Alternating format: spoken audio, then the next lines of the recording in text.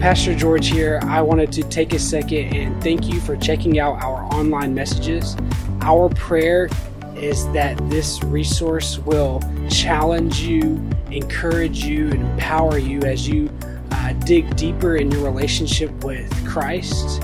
But in no way will it replace God's plan for your active involvement in a local church. I do want to take a second and ask you to prayerfully consider, as you participate and listen to this resource, partnering with Revive as we pursue our mission of seeing people live their fullest life in Christ. You can do this by going online to revivechurchga.com/give and making a one-time donation or setting up a recurring gift. It's through the generosity of others that we're able to provide a resource like this one. With that being said, I do want to thank you again, and here is today's message.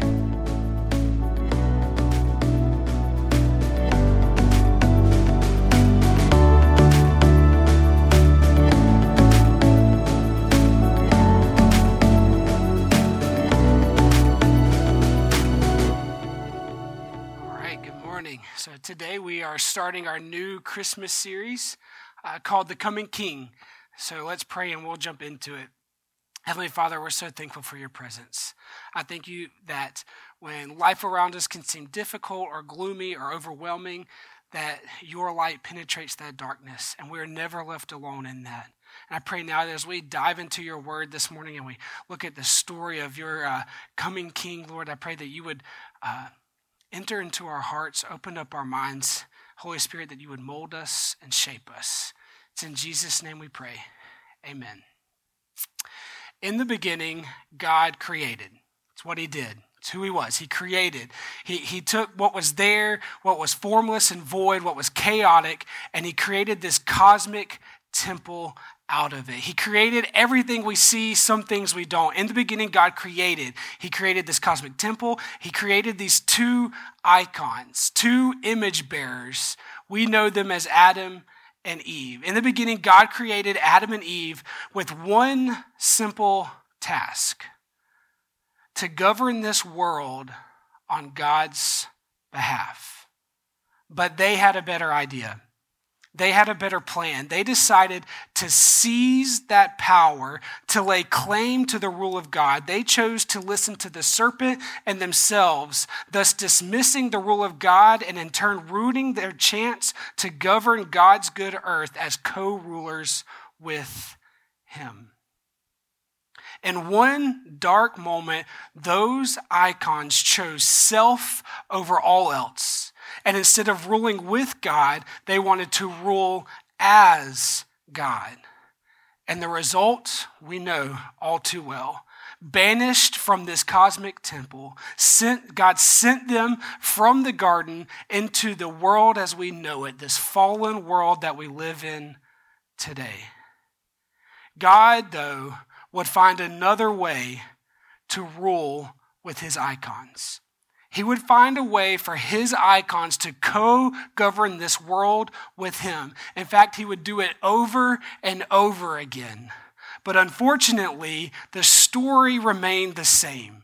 Descendant after descendant chose the seizing of power over co-ruling with God. The tyranny, the unrighteous overthrowing of God's good and holy design became the name of the game. And none of us are innocent from this same seizing of power. No matter what circumstances we have faced in this life, and I know some of us in here have and are facing incredible difficulties. And even though that is true, the reality is we cannot play victim. We have been given opportunity after opportunity to rule with God just as those original icons, but instead we choose self. What a way to start off a Christmas series, right? But the truth is, we serve a gracious and merciful God. And just as he gave Adam and Eve another opportunity post-garden to fulfill this command, he has given all of their descendants the same opportunity. Opportunity after opportunity, he has given them the chance to surrender the reins and to follow him. We see this throughout the whole story of the Old Testament. We see it after the Tower of Babel, when God chooses Abraham and Sarah to give birth to Isaac and thus give birth to God's chosen people, Israel. See, God made a covenant with them, and this covenant was a means, it was supposed to be eternal and redemptive for all time. God promised to be with Israel and for Israel. And this was a transferring of that same governing assignment that was given to Adam and Eve, those original icons. Now God had a whole people that were considered his icons, that he was transferring that same governing assignment to them, from Adam and Eve to Abraham and Israel. But just as Adam and Eve, the original icons, were meant to rule with God on God's behalf, now Abraham and Israel were called to bless the nations. And when we think about the Christmas story, and we go to the Gospels, right? The Christmas story is about the birth of Jesus. So most of the time we go to the Gospels, and we tend to go to Matthew and Luke because they actually give us some details around the birth of Jesus. But it's interesting, if you go to Luke, Luke doesn't open up his gospel about Jesus. He doesn't open it up with Jesus. All the other Gospels open up with Jesus, right? Matthew has the genealogy of Jesus, telling the whole story. Mark opens up with the baptism of Jesus. John opens up with that famous prologue, in the beginning was God. In the beginning was the Word, and the Word was with God, and the Word was God. All the Gospels, other than Luke, open up with Jesus. Today, I want to look at Luke chapter 1. Where he doesn't open up with Jesus. Instead, he opens up with the story of what seems like a random husband and wife, Zachariah and Elizabeth. Why would he open up with this couple? It's a link back to the story of Israel, the one that we just unfolded briefly. It wants to take the reader, both the original audience and us today. It wants us to take us back to the story of Israel, to point to the fact that Jesus is not just some other random religious figure, but he is a connected continuation of Israel's story. For us to understand the true meaning of Christmas and what the weight of Jesus coming meant, we have to understand the whole story of Israel. So Luke opens up with Zachariah and Elizabeth, and we know their story. In Luke 1:7 it says, "But they had no children because Elizabeth could not conceive, and both of them were well along in years." We see this couple who is beyond childbearing years, but yet have been given this promise from an angel that they would bear children. Now, as readers, our ears should perk up. We should think, oh, this sounds familiar. Where have I heard this story before? This is Luke linking through parallel back to Abraham and Sarah, both well beyond childbearing years, both longing for children, both longing for a promise that had been given to them by God the Father. Yet they had not received that promise. Luke, before we get to Jesus, is telling us to go back and grasp the story of Israel. He wants us to have in hand this whole story to understand what leads to the miraculous birth that we celebrate each year. I mean, have you ever imagined what this coming king meant for those in the time? Have you ever thought about what it meant for Israel, for the king to finally arrive? Have you ever thought what it would be like to be the wise men or the magi as they hear the promise that their king, their savior, the one that is bringing them victory is finally here? Have you ever thought what it meant to be the shepherds, to see the star and know this promise of the one that is coming to free them from oppression has finally got here? Every year we celebrate hope, peace, joy, and love, those famous words that we hear throughout the Advent season. We celebrate how the King Jesus has arrived. We celebrate the initiation of the rescue plan. And this year is no different. But when we walk into this point that Luke is presenting, I believe it can add a new depth to our celebration. Luke wanted us to know how Adam and Eve seized that power. How God made a covenant with Abraham to transfer the command of Adam and Eve to his people. But Luke also wanted us to know how those people did the same thing, seizing that power, overthrowing the rule of God. So God again made a covenant, this time through his servant Moses. And we have a people who not only now are ruled by God, but they're giving a law. They're given a law with instruction that tells them how they actually live by co-ruling with God. But surprise, surprise, these people, once again, the descendants do what the descendants have always done. They seize power. They do life on their own, neglecting the grace and mercy and the opportunity to rule with God. Eventually, they get to a place where they demand a king. They look around them and they see all the other people groups around them are ruled by a king, and they begin to feel left out.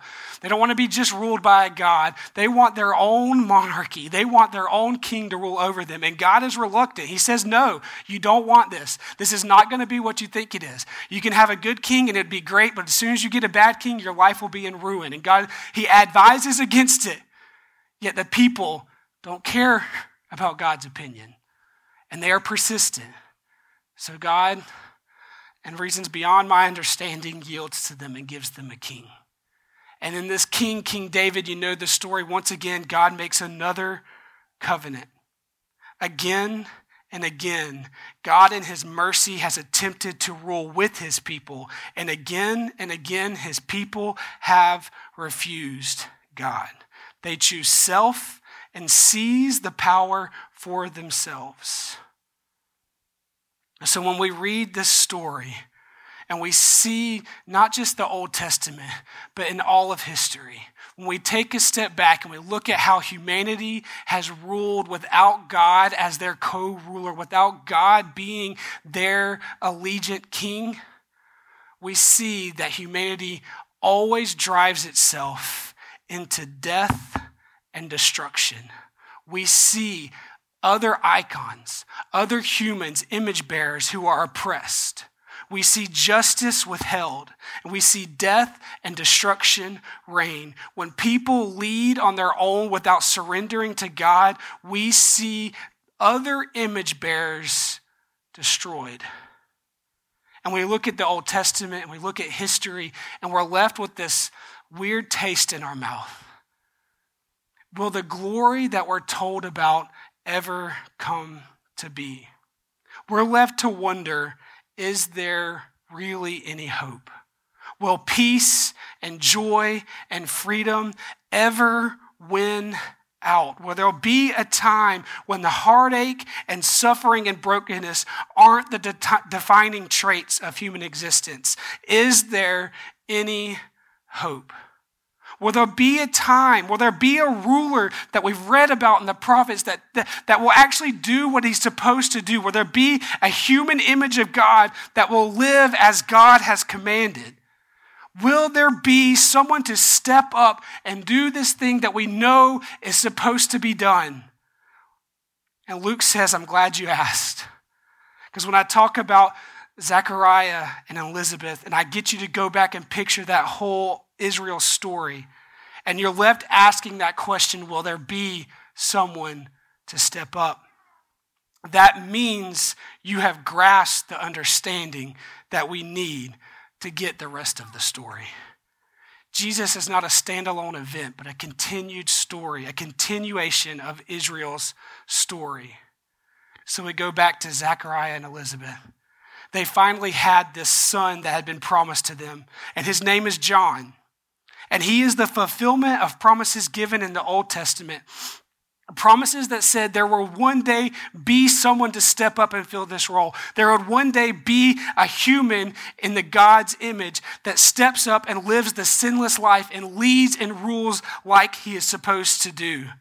And before that king arrives, before that king comes, there will be a prophet that goes before him that prepares the way. A prophet that goes out to the people and says, the king is coming. Prepare your hearts. John is this prophet.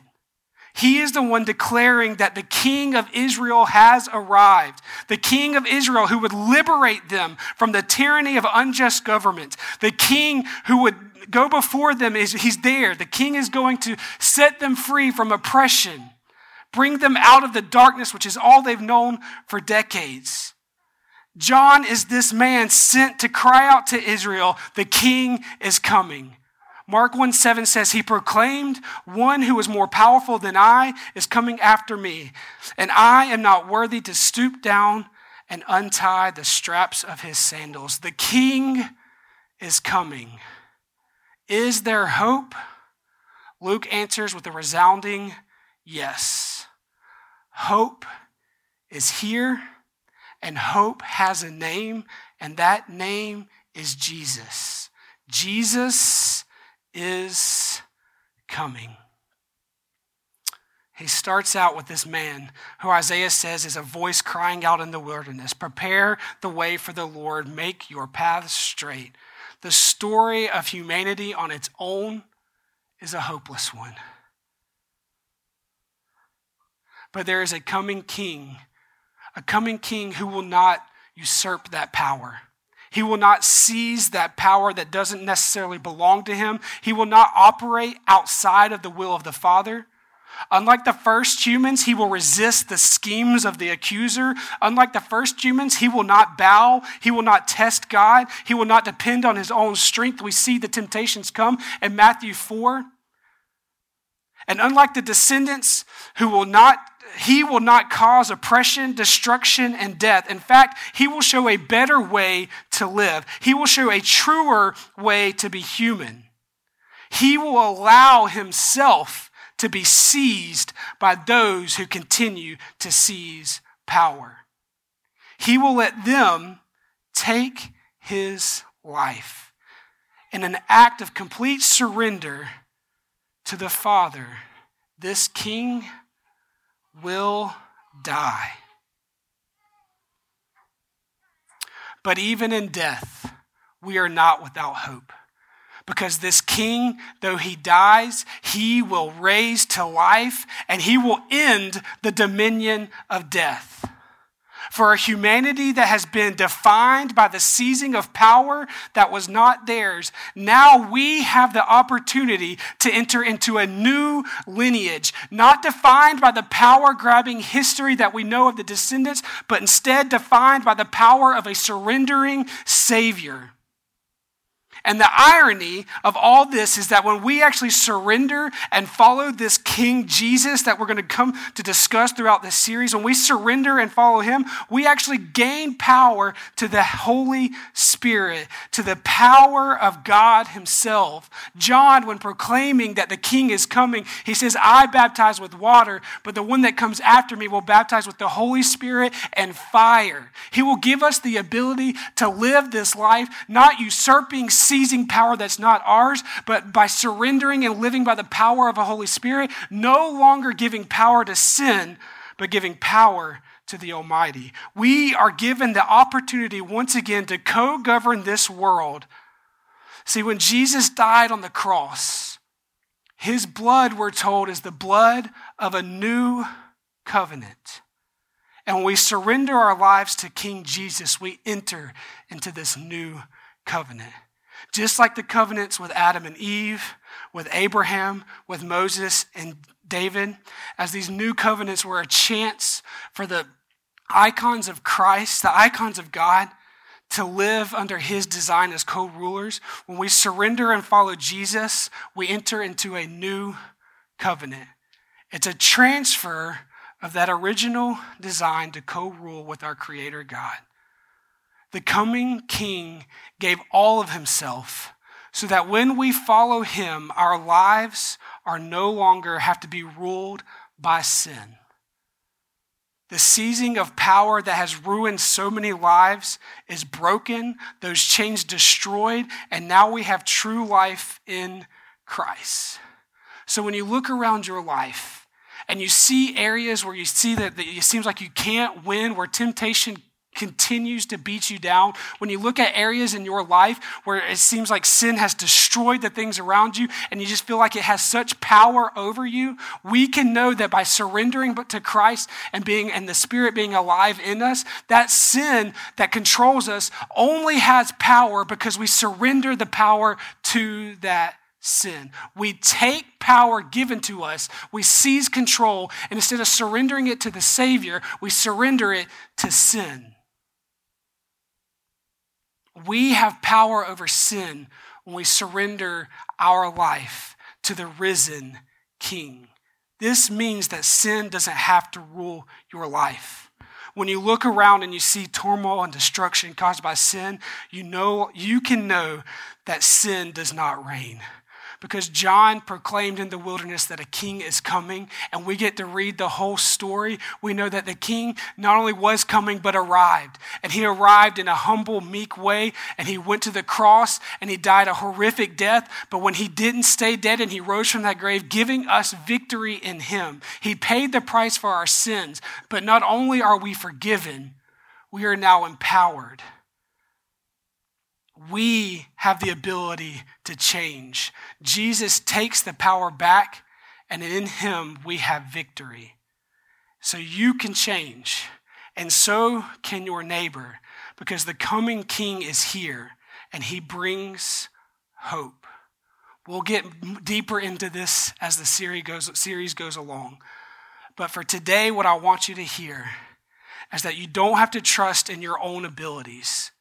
Trust in Jesus, and in the power of his Spirit, you can live a victorious life by following the King, because the King is here.